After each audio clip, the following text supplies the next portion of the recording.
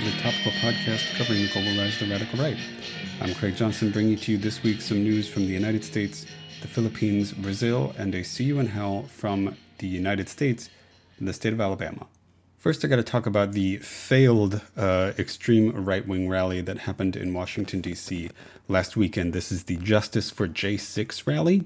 I didn't mention it last week in the podcast because, frankly, people who pay close attention to the right wing in the United States knew that it was going to be a flop, and guess what? It was.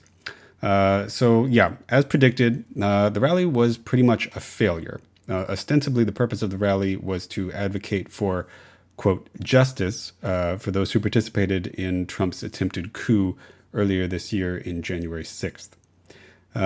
Obviously, this is not exactly what the rally was about. You know, it was supposed to try to continue the momentum that the coup brought to the extreme right, and also to continue the momentum of just the extreme right in the Trump coalition.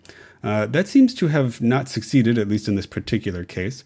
However, I don't think we need to get our hopes too high up, especially because we have clear evidence just from what people are saying and commentary that was made online and in person about this rally by people on the extreme right, that they sort of knew that this one wasn't going to work. Trump himself called it a trap. He said, either a bunch of people show up and they say that it's dangerous and condemn them, or nobody shows up and they call it a flop and they condemn them. And that's actually an extremely accurate depiction of what happened, right? But again, don't get your hopes too high. Everybody on the extreme right was really downplaying this one, so I don't really think that it's a sign of anything in particular. A sign of something in particular, however, are the massive leaks of right-wing online material. And this is coming from Yahoo News and a bunch of other sources. What happened was that there was a leak and a hack of a company called Epik, E-P-I-K, a right-wing internet host that a bunch of right-wing media and news sites and just like websites have moved to in the wake of their deplatforming by other hosting companies. They were hacked by people who claimed to be connected to the group called Anonymous. And they have gotten out massive amounts of info, like crazy shit. They got usernames, they got financial data, they got passwords, they have locations, they have IP addresses, they have everything from websites like 8chan, Gab, Parler, etc., etc. Epik also hosted the Daily Stormer for a while, so I assume they have some of that shit too. I mean, it's really crazy. These websites are a real like who's who of the United States extreme right, at least online. And so this is extremely fascinating. It remains to be seen exactly how this information is going to be used. There are a lot of people online who are great sources for like internet sleuthing and detective work around this kind of data, doxing and leaks like this. So if you're looking for that sort of stuff, look for that in particular. It's going to be really cool, really interesting. Also, if you'll believe it, the company's founder, the founder of this company that pitched itself as a place for right-wing media to host itself, his name is Robert Monster. His name is actually Monster. This is completely ridiculous. Anyway, so the sleuthing has only just begun here. There's going to be a lot of good research, and it might drive some of these online communities into further obscurity, which would be a good thing. All evidence points to the fact that the more and more these kinds of organizations and ideologies are deplatformed, the harder it is for people to find them, the less well they can organize. It's better for this shit to be on teensy tiny discussion forums than it is for it to be on Reddit, for example, or Twitter.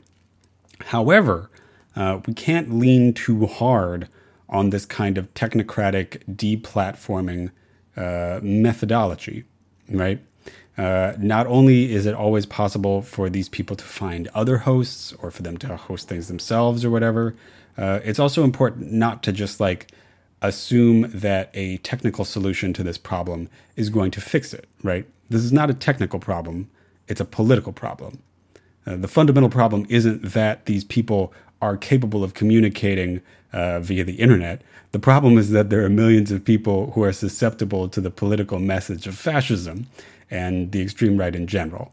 And that is not a problem that can be solved by a hacking campaign. It's a problem that has to be solved politically by political activity.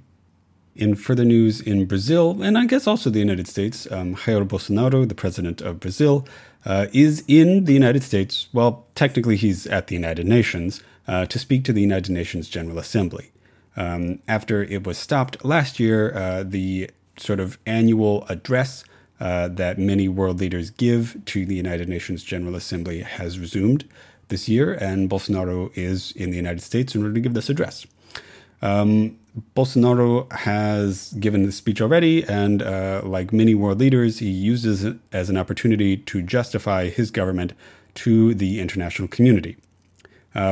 If you're curious about listening to the speech and you understand Portuguese, you should really give it a listen. It's an extremely good example of how a far-right politician can couch his behavior in what he thinks and intends to be a really palatable way for the international community.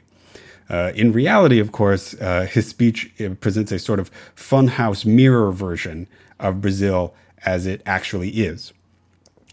His speech talked about three main things. One was Brazil's triumph over COVID, whereas in reality, Brazil's handling of the COVID-19 pandemic has been horrific, to say the least. And Bolsonaro himself is essentially the only major world leader left who is still vaccine hesitant. Bolsonaro also presented Brazil as a country free of corruption, which is a not so veiled reference to Lula da Silva, his likely presidential opponent in the presidential elections next year. Lula da Silva was found guilty of several corruption charges in the wake of the extremely major Brazilian corruption case known as Car Wash, which is just too fucking big of a thing to get into right now. But suffice it to say that many Brazilian politicians were involved in a major corruption case. The former president was one of them. And the right wing in Brazil used his involvement in this case in an attempt to eliminate him as a possible presidential opponent to Bolsonaro. It appears as if that attempt is failing. However, that remains to be seen. So Bolsonaro says there have been no corruption cases in Brazil in the last couple of years. Which, you know, if you're paying attention, what he's saying isn't that there isn't any corruption, just that there haven't been any cases, which is quite different. What he's saying is that I am not prosecuting my people for corruption. That's not exactly the same thing, Bolsonaro. And the last thing that Bolsonaro is really clear on is that Brazil is free of socialism. Again, this is a reference to his likely presidential opponent, Lula da Silva, who is from the Workers' Party, is the translation of the name of the party, and is a socialist. Bolsonaro, as I've said many times on this podcast and will continue to say, he is laying the ideological and structural groundwork for a coup attempt, or at least for some kind of extra-legal activity in an attempt to prevent Lula from being his presidential opponent, or to prevent Lula from winning if he is actually going to face him in the election. Bolsonaro is trying to say that Brazil is free of socialism because he desperately wants it to be. So this is his imagined version of how Brazil is. And of course, the icing on the cake is that the day after Bolsonaro gave his speech, the Brazilian health minister, his appointee, and somebody who accompanied him to the United Nations, tested positive for COVID-19. And so now the entire Brazilian delegation is in isolation. 14 days. Whoops. Now we have some news from the Philippines, which is, this is coming from AFP. The news is that the president of the Philippines, Duterte, has been requested by the International Criminal Court to cooperate on an investigation that the ICC, that's the International Criminal Court, has brought against the government of the Philippines for Duterte's system of mass murder, execution, persecution, which he frames as a war on drugs. Duterte essentially said, screw you, and that's not an exaggeration. Duterte is known for his, calls it like I sees it type rhetoric. He curses a lot, so that's not a particularly bad translation of his response. He says that the ICC has no jurisdiction in the Philippines, that the Philippines has left the treaty that enables the ICC to indict governments and indict participants in governments and to conduct investigations. This is not a particular surprise. Many countries that commit atrocities of this kind refuse investigation. For example, the United States is not party to this treaty either. That should come as no surprise to any of you who know about the many crimes committed by the United States government, both in its borders and outside of them. To return to the point at hand, the war on drugs in the Philippines is a screen. This is the way that Duterte talks about a systematized mass murder scheme, which outside observers estimate has killed numbers in the range of the tens of thousands. The government of the Philippines itself acknowledges that over 6,000 people have been killed. In reality, this is political and socialized targeting of people in the Philippines, people who might support opposition candidates, people who live in parts of cities that the government wants to clear out for development, that sort of thing. This program began under Duterte when he was the mayor of Davao City, which is the third largest city in the Philippines. That's where he got his real political start. And the terrifying thing is that Duterte himself actually participated in some of these murders. He claims that while mayor, he himself went out with the police on raids and shot people. If you are looking for a real apotheosis of the kind of strongman politics represented by somebody like Erdogan or Trump, Duterte is the real deal. It's extremely terrifying. And finally, going to close out this episode, as I do most episodes, with See You in Hell, a segment celebrating the deaths of prominent right-wing figures in history. This week, we are returning to the United States to talk about George Wallace, a famous segregationist Democratic politician. George Wallace was born in 1919 in southeastern Alabama to a family of farmers. He attended law school, joined the Air Force in World War II, was an engineer, and served in the Pacific. He was honorably discharged for an issue of nerves for extreme anxiety. After a relatively short career as a sort of political consultant lawyer type, he entered the Alabama State House and then successfully won the governorship after an uncontested segregated vote in 1962. Now, for those of you unfamiliar with this era of United States politics, Wallace is a segregationist white Democratic politician in a state that has a large minority of black potential voters.